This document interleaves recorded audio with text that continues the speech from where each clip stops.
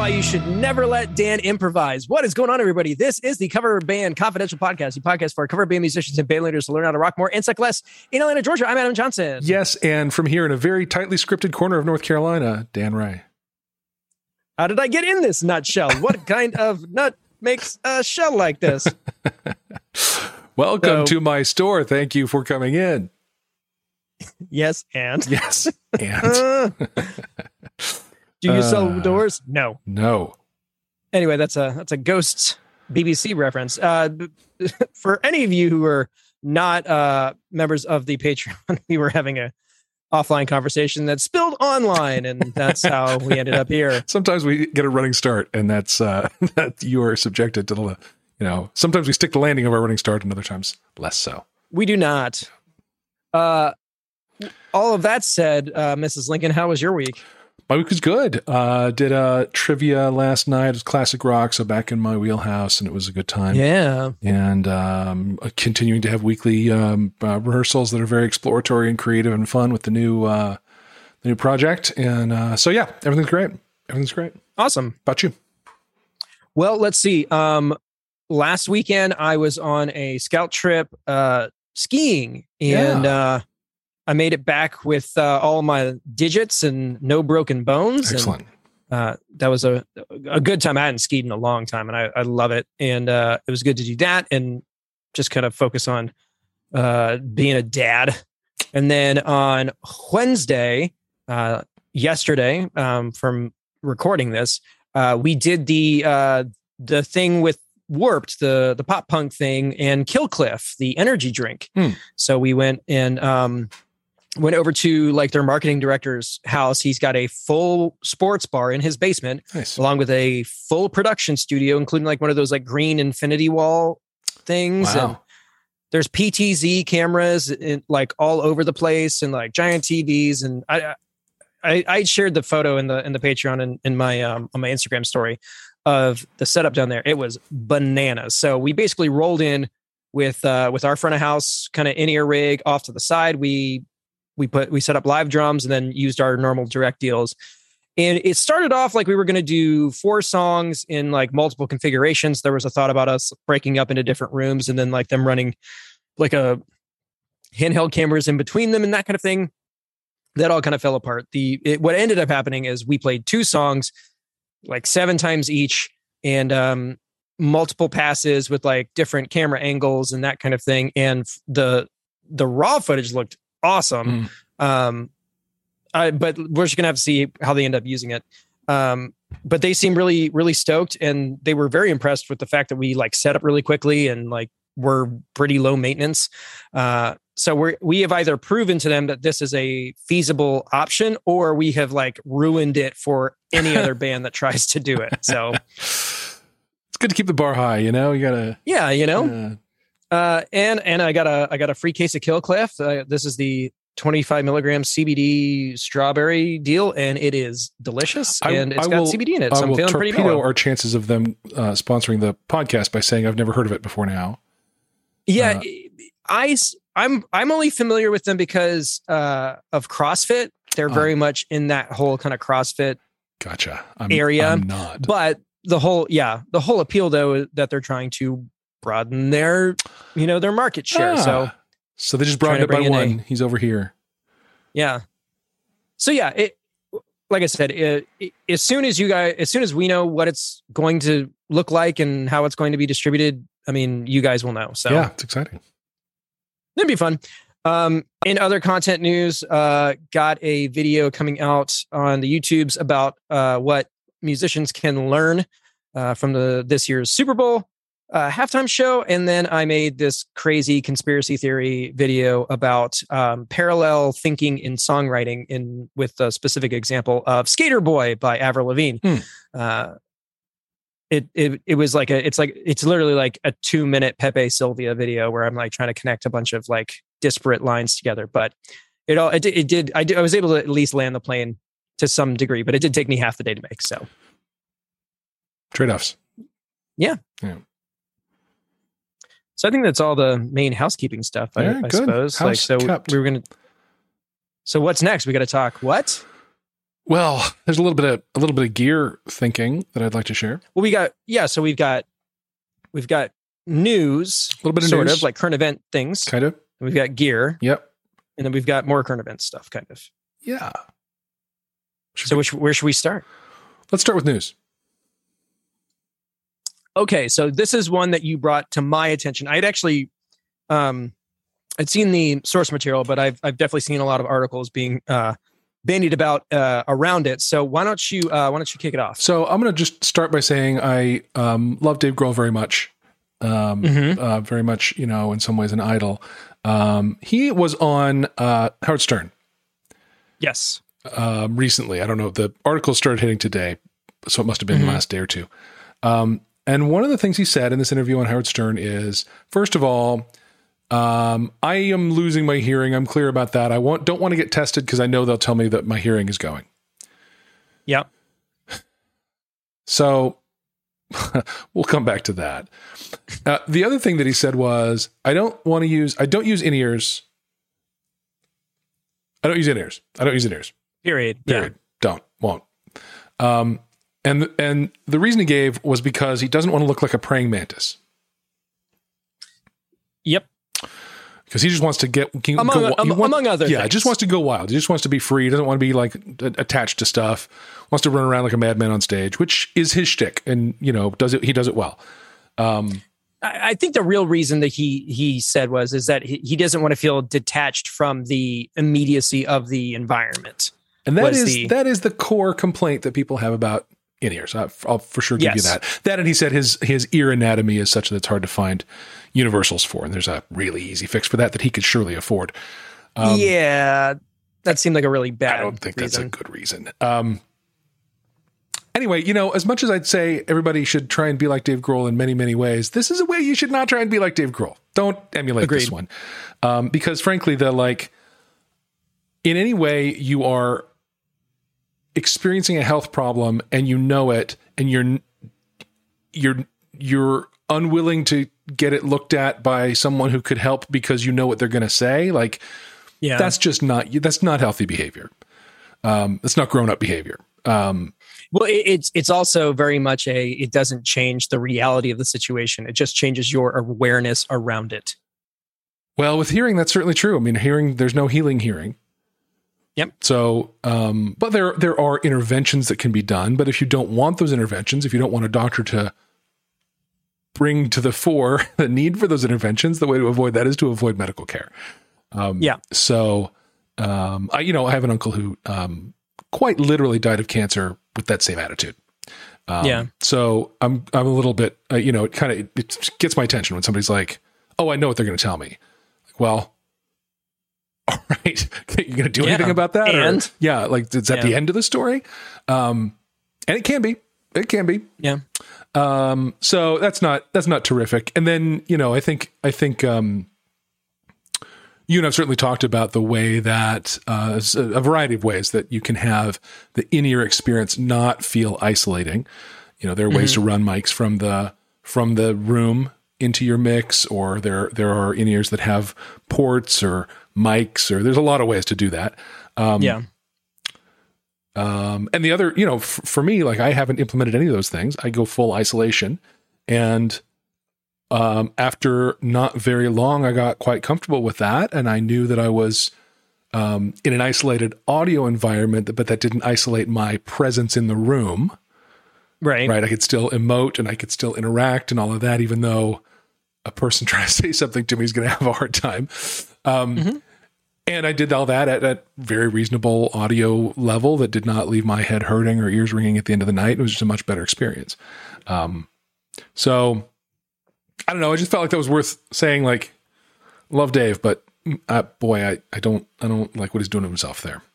Yeah. I've got a couple of thoughts around this. The first one being that it is kind of an interesting situation because generationally where he is in age, he had already been a professional, big stage, full blown musician for a decade, 20 years before these things became ubiquitous and prevalent.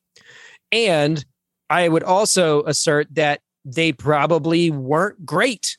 Yeah. When he did try, there's a story in his book where he was playing a song and had to be like linked in with like an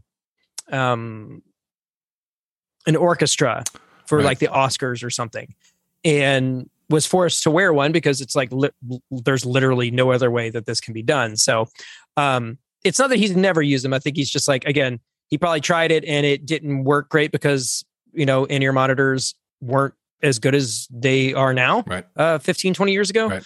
But now they're really, really good. And like, we know the end game for this kind of thing. Yeah. For everybody who's like, I don't really want to know, there's guys like Brian Johnson who literally had to stop touring because if he didn't, he was going to go completely deaf. And then you've got guys like Roger Daltrey and the Pete Townsend who do use in-ear monitors, but are literally like running them hotter than any human being should be subjected to because they spent 40 years without them, just completely destroying their hearing. And look, I'm not always the best in-ear or monitor person, and I definitely run. I am very guilty of running my in-ears hotter than they probably should be. But I still have to think that my hearing intervention in my early to mid 20s and switching over to in-ears had to have saved my ears and my hearing significantly. Totally. That even the unfortunate trauma I'm probably still subjecting my hearing to is not as severe. Yeah. Is I guess the best thing I can say about that. Yeah. And you I've found in-ears to be very self-correcting about that sort of thing. When it's too loud, I know it immediately. Or if I don't know it immediately, I know at the end of the night.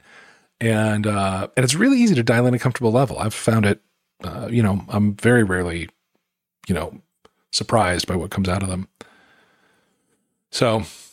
Anyway, just wanted to, that article hit today and we thought, just worth talking about. Yep. Agreed.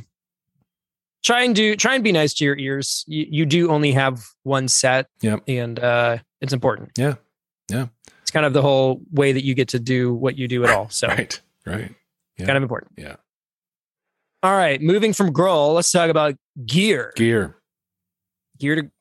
to gear. Changing gears into gear. See what I've done. Mm-hmm. So I've had a couple of ideas that I've shared on the pod in the last few weeks, and the idea recently was I'm rehearsing and going to be gigging with the Quad Cortex, which is smaller than a Helix LT that I had before, but still chunky, and a very large. Well, it's not that large, but it feels large to me now. Vocal effects pedal from TC Helicon. So I've been scaling down, sizing down, and then I added a new wireless, and I got 3 things in front of me, and I was like, okay, 3 is my limit. I'm going to put them on a pedal board. Yep. I found a great thing that you should know about, pedalplayground.com. And it's pretty cool. It has a whole library of pedals and boards and stuff, and you can lay out your board however you want it, and you can load it up with all the right little images of all the right little pedals that you own, and then make custom pedals for things that it doesn't know about. It's pretty nice. And so I did a layout that was my Quad Cortex, my new TC Helicon Voice Live Play GTX, and then some things that have been on my old pedal board that I haven't been using because I haven't had a pedal board. So the Digitech Freakout, an Expression pedal, and the new Mod Dwarf, which is a keyboard sound generator box that I can finally use the Alesis Vortex wireless keytar. Yeah. Actually get that into the mix all on one board. Super cool. Except that when I started actually putting them on the board that I have, which is a Pedal Train 24, it was just too tight. There's no room for the cables. It was just too tight. And then I started thinking, most of my gigging life these days right now is acoustic, and I don't need all of that stuff for acoustic. I just need like the vocal pedal. And look, if I had the wireless on there too, that'd be neat. I'd probably always use it. And, and by the way, the Bluetooth page turner pedal, that needs to be on there. Oh gosh, I got a really good TC Electronic Polytune. I really love that. That ought to be on there. And what would also be great is I got a little USB powered AA battery charger that, if I just had that on my board and I was just constantly charging batteries and having fresh batteries ready at hand, that'd be, Ruh-roh. So you can see my thinking has started to expand, as it always does when I think about these things. Well, yeah, I mean, this is I would call a full blown saga at this point, because like we're 3 weeks into this journey, and it is ever evolving. Yeah, it's a saga. It's an epic. It's like yeah, we're somewhere between Gilgamesh and Odysseus at this point. So here's the current thinking. I'm just going to get myself a 20-inch pedal train, a pedal train Novo 20, which is just a one unit deep, 20-inch wide thing, just for acoustic. And I'll run the guitar through out of the vocal pedal and across to a separate board that I'll include for electric gigs. So it'll be slim when I want it, and I can bolt on the electric stuff when I need it. And I think it'll be much easier to transport and much easier to work with. So the plan now is 2 boards. Yeah. So like an acoustic main board and then an electric like sidecar. Yeah. Although the sidecar is going to be bigger than the main board. Yeah. Because the quad cortex is larger, and I'm going to get, I need my expression pedal was starting to die. So I'm going to get a new and better expression pedal. One of the Mission Electronics expression pedals. Oh, and then I can also bring back on my, Morningstar MC6, MIDI pedal and reprogram that for all this new gear. I mean, like, I'm starting to be... Now, fortunately, I went through all the acquisition of this stuff. All the gear acquisition syndrome is from a few years ago. So I have all these things on pedal boards. I've been leaning against the wall in my rehearsal room ever since I went to the Helix. So I'm not actually buying that much new stuff. But I'm reconfiguring for sure and thinking through how to power these things and all that stuff. So anyway... Yes, my whole situation was, I went from the pedal train PT3 Pro, which is a 36-inch or 40-inch monster. Massive. It's literally sitting in the corner. I can see it. But it's empty. The only thing on there now is my VP Junior volume pedal, because I have no use for it right this second. But I got that curved on stage, just little 20-inch deal, and it's perfect for what I'm using it for. The only thing that I have debated on is having, like you were saying, like an acoustic set and an electric set. Really, the only thing though as far as the differences between those two is that I'm either putting a wireless for like electric gigs or I'm putting the Voice Live on. The cool thing is that with our Barefoot Effects power supply, the extra port on it powers either of them. So I literally just, I get a little spudger and like disconnect all the hook and loop and just replace it with the other unit, and then I'll use it until I have to swap it back. So you reconfigure your board for the gig. Yeah, but I mean, it's literally like I'm taking one thing off and replacing it with one other thing. It's not super labor intensive. Yeah. A year ago we were talking about the HX Stomp XL, and I still think that's a great option. And if I were to do what you're doing, I would basically get 2 of the exact same board, and I would have the regular Stomp and the Voice Live on one board for acoustic things, and then I would have the Stomp XL and the Shure GLXD wireless on the other one. Yep. And that's pretty much it. Yep. But that's a nice to have. It's not a need, for sure. And my hope is that at some point, they add more DSP to those units and it can do a bit more. Or I don't know. It's not like I need more. I don't. Right. It would be nice to have more buttons and that kind of thing. And no, we like buttons. And I made it this far. We like buttons. That's crucial. Oh, on another note, talking about gear, Line 6 did release a new set of amps. The Catalyst. Yeah, the Catalyst is an interesting idea. Like you look at it and it's like, what are they going for? Because it's very in the line of the Spider amps as far as feature set goes, but in the sense that it's like they're simplified interface and limited selection of amp models and that kind of thing. But it's all HX tech. It's coming from the Helix world, so it's high quality stuff. So the brain and the guts are Helix based. And I really like the look of the app for like bringing the effects onto it and being able to tweak them. What it feels like to me is that they are going after the Boss Katana market. So you can basically now buy a Line 6 Boss Katana. Yeah. It's very much that. And it's also in that price point. That's right. And there's it's sort of like $299. Like 3 sizes of it, right? Yep. Yeah. There's a 112, 212, and something else. It's like a 30, a 60, and a 100. Right. Or like a 30, 100, 200, or something like that. Yeah. Yeah, and it's clearly aimed at people who,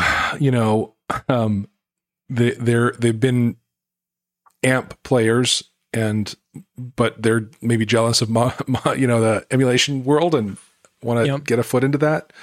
I don't know. It seemed Boss Katana has always felt like me, like sort of entry level sort of kit. I mean, I know there's some people who play them professionally, but this seems like I've got a couple friends who love them, really, who have them and just like are just enamored with that whole world. So, the only thing that I feel like it could have had that would make it more appealing to a person like me would be if you could load IRs into the DI output.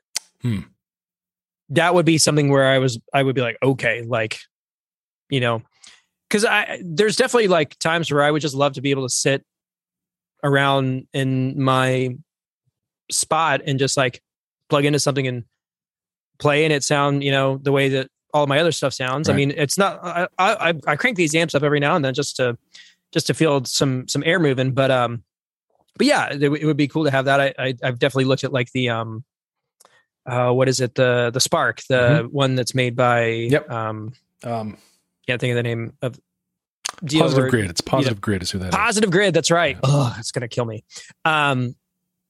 It would be cool to have something like that would sit on a desk and you could just crank out. Yeah. They don't really have that form factor in this new Line 6 deal, but it would be pretty cool if they did. It would. So yeah. That's all the gear I know about. Yeah. I haven't seen anything. There was a whole blow up on TikTok and YouTube about this Slice of Pie distortion pedal. I don't know if you saw anything about this. No. Well, it's from, I think, the Gear Page guys, and they built a pizza slice shaped distortion pedal, and it looks like a slice of pizza, and it comes in a pizza box, and it's very like brand new, whatever. Yeah. And a lot of the pedal-y influencery folks got them and got to do reviews of them, and they've been kind of making the rounds, but I don't know anything about them other than it's shaped like pizza and makes fuzzy noises. So, I like the branding. I'll say that. Yeah. I mean, you got to have an angle. Literally, it's an angle of pie. Yeah. Yeah. Indeed. Yeah. Okay. So that's the gear section. Yeah. Topic 2 down. Boom. We're just knocking them out. Yeah, for sure. Yeah. So this is going to be another one of those scenarios where we're kind of stealing from YouTube to give to the podcast, but it's the conversation I'm having with the YouTube video this week, which is impressions of this year's Super Bowl halftime show and what we as musicians and entertainers can take from it. Yeah. So first off, what did you think? Well, I don't have access to live TV here in this house. We're 100% streaming, so I did not watch it live. I have seen clips, but I haven't watched the whole show yet. But certainly the reaction was, predictably split.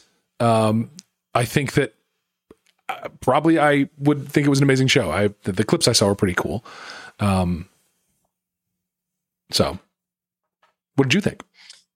Yeah. So, I loved it. And it was interesting to, a couple of things kind of jumped out at me. One, I'm always entertained by the way that they creatively not swear on things. That part's fun. Yeah. I mean, all the songs they did were amazing and definitely ones that I knew. And it was interesting to see like the way that my son reacted to, his parents rapping along to all of these songs. Nice. And then it also struck me like, we're like so blown away that this is like a fresh new take on things. And I was like, these songs are 30 years old. Right. I was like, God, that sucks. But the thing that I was really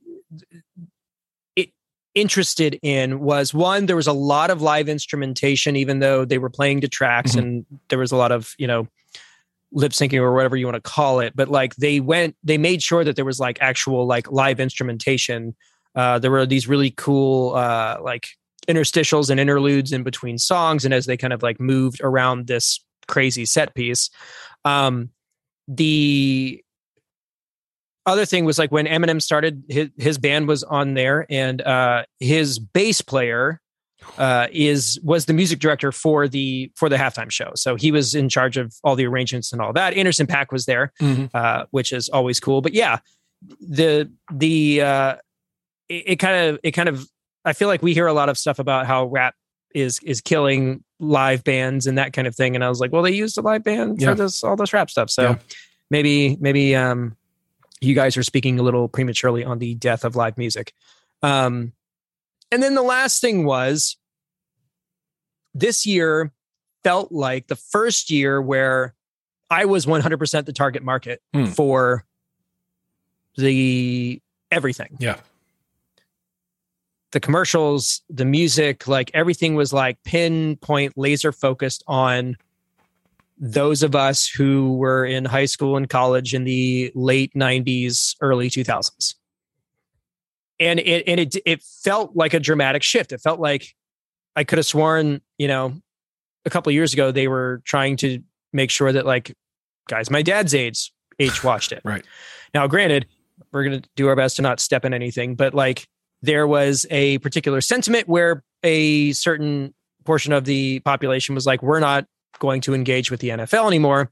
And I think the NFL took that to heart and they said, okay, well, we're just going to stop trying to market to you then. Yeah. And if they want to continue to keep people watching their games and consuming their entertainment and the stuff that they're putting out, they need to change focus on who they're marketing towards. Right. And so that part was really interesting to me, where I was like, oh, like I'm it now. Yeah.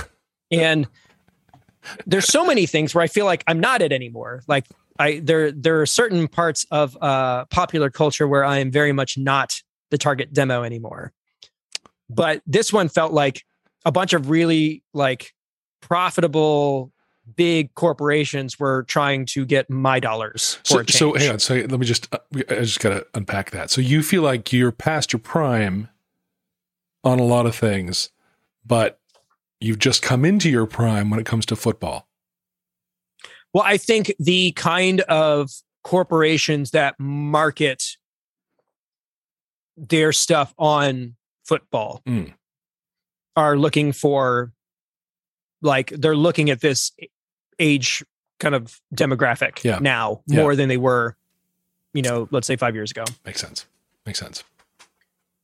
And, interpolating that realization into what it is that we do is that this kind of, it felt different for me. Like I felt heard and understood in a way that like I'm not accustomed to. It's good. And I have to think that there were a lot of guys my age, in their, pushing 40 or in their early 40s that were like, oh, wow, I really enjoyed that. It made me feel a way.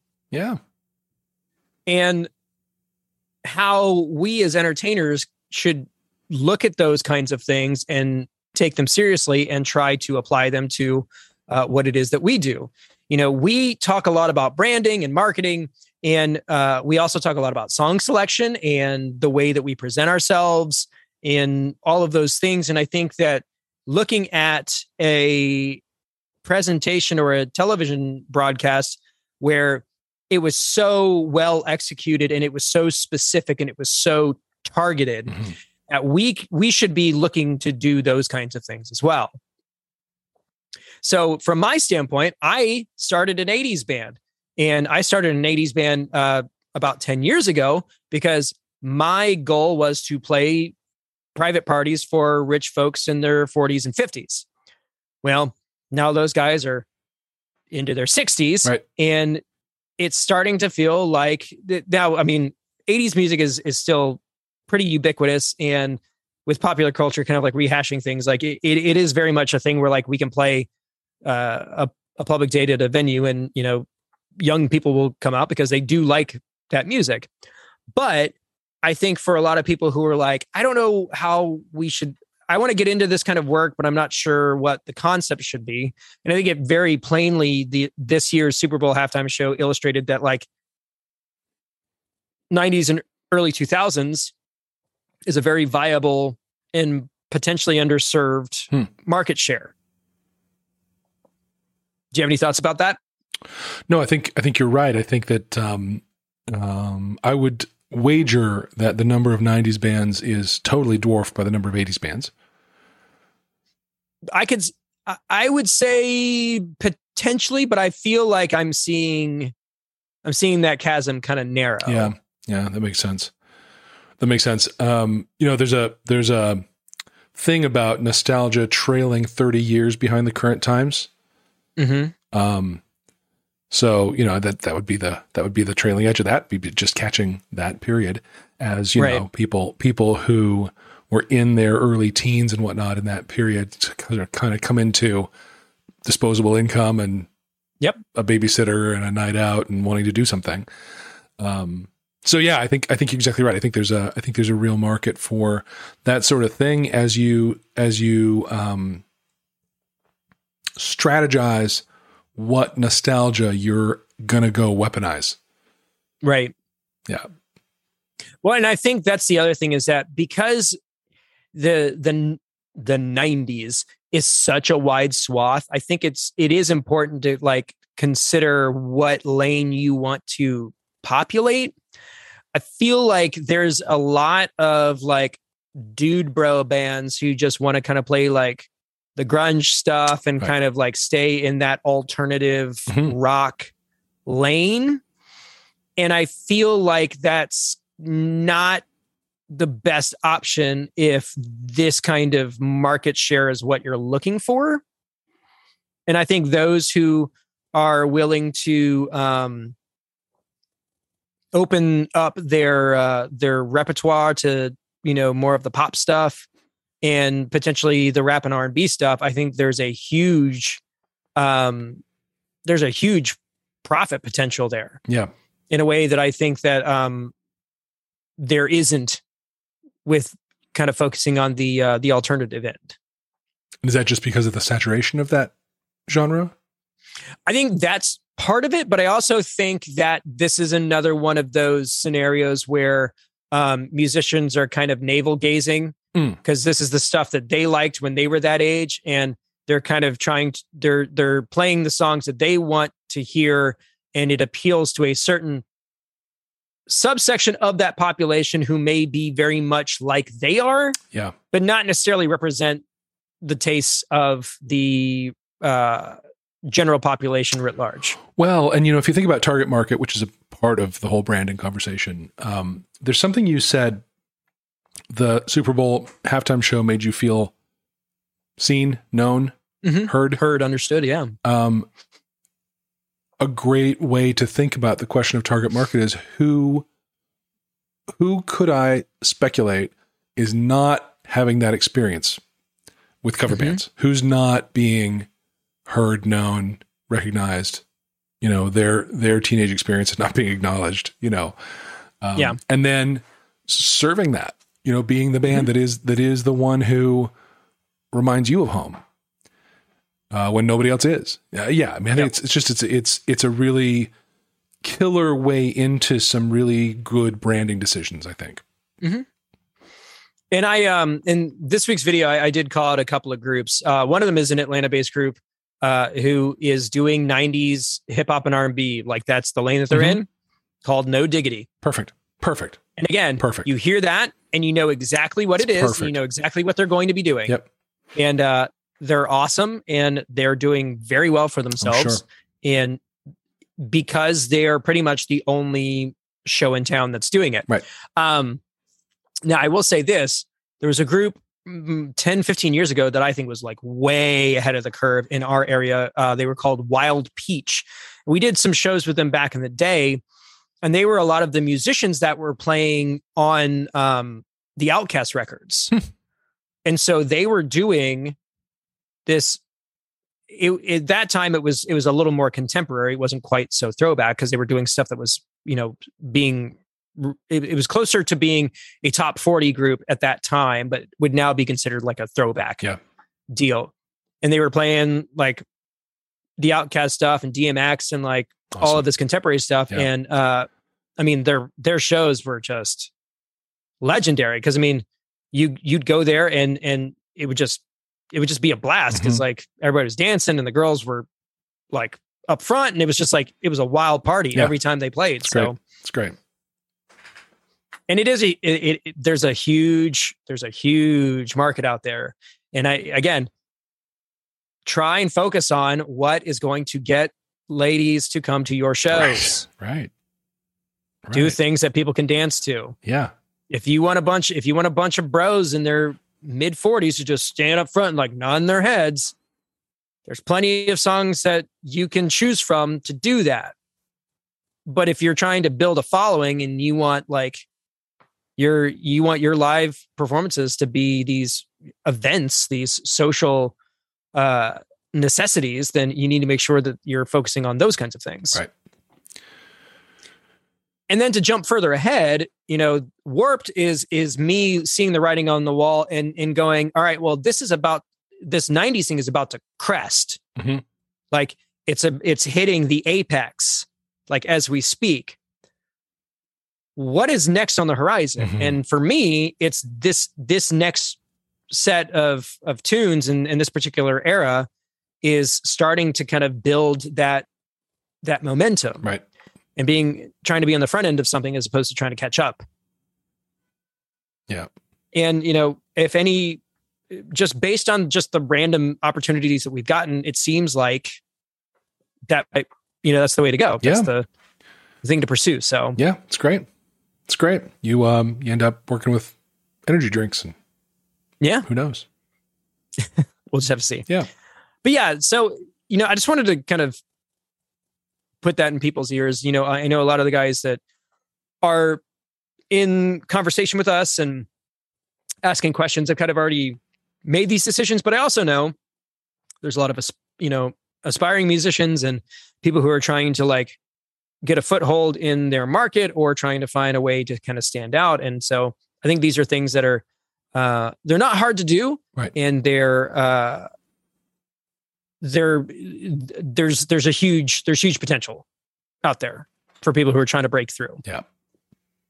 And if this is something that like you're interested in or you want to have some additional information on, there are ways for us to help you do that, either through coaching or joining the Patreon and asking, a really tight, smart group of folks how they've been able to do things. And yeah, so I think there's a lot of opportunities to learn things and to be successful doing it. Yeah. Yeah. It does take getting out of, the navel gazy sort of, I'm going to play the stuff I like, we've probably said enough about people who feel like the 70s were the end of good music. Yep. There are going to be people who feel like the 80s are the end of good music. There'll be people who feel like the 90s are the end of good music. There'll be people who feel like the 2000s are the end of good music, right? That kind of insular attitude is just going to bump along with time, right? So no matter when it is, you want to start thinking about how to meet your audience where their nostalgia is rather than try to force them into liking yours. Yeah, exactly. Listen, if I made people listen to the stuff that I listened to in high school, I would be in like a Dream Theater, like Silverchair, Goldfinger tribute. I don't know. Wow. Like who? Yeah. All right. Listen, the late 90s you should look at those charts from like 97 through 2000, which is like, my high school years. There was a lot of stuff out there and it was very wide. Yeah. As far as variety goes. Yeah. Yeah. So, But that's it. That's my diatribe over. I like it. If this is something that is interesting to you or you want to get some more information, email us, coverbandconfidential@gmail.com. Had an email earlier this week from another Adam. Can you believe it? All these Adams. But they were asking about, they were concerned that what they were doing was poaching venues. Oh. And well, he's like, well, I see when bands are playing and then I reach out to those venues and it feels like I'm being like that's wrong. I was like, well, it's not. I think we just disposed of that one pretty quickly. No, that's how you do that. Yeah, no, you're not poaching venues. You're not taking business away from people. No. You are looking at your marketplace, being resourceful, and Yeah, that's market research. That's what that is. Yep. Yeah. So I was like, fear not. You are not being unethical in any way. Yeah, you're good. And again, if you just need somebody to go, nah, man, you're cool, shoot us an email. coverbandconfidential@gmail.com. Happy to do that. Hit us up on the DMs, all of the good things. So, well, I'm going to say that the that CBD beverages during the podcast is a good thing. All right. I'm feeling like lightly energized, but also like super even keeled. So sweet. I'm feeling good about it. Awesome. All right, guys. Thanks so much for tuning in. We're 2 episodes away from 200 episodes. Boom. And no closer to coming up with a special way of celebrating it. We'll figure something out. We will. Don't you worry. Yeah, we got some ideas. We love y'all. Yeah. And I think that this year is going to be our year. Just in general. We just got to wait for stuff to warm back up. It was in the 60s today where I was. Yeah, I don't know about you. Yeah, here too. Weird weather, very humid, but I think we're about to round the corner and things are gonna be all right. Yep. So yep.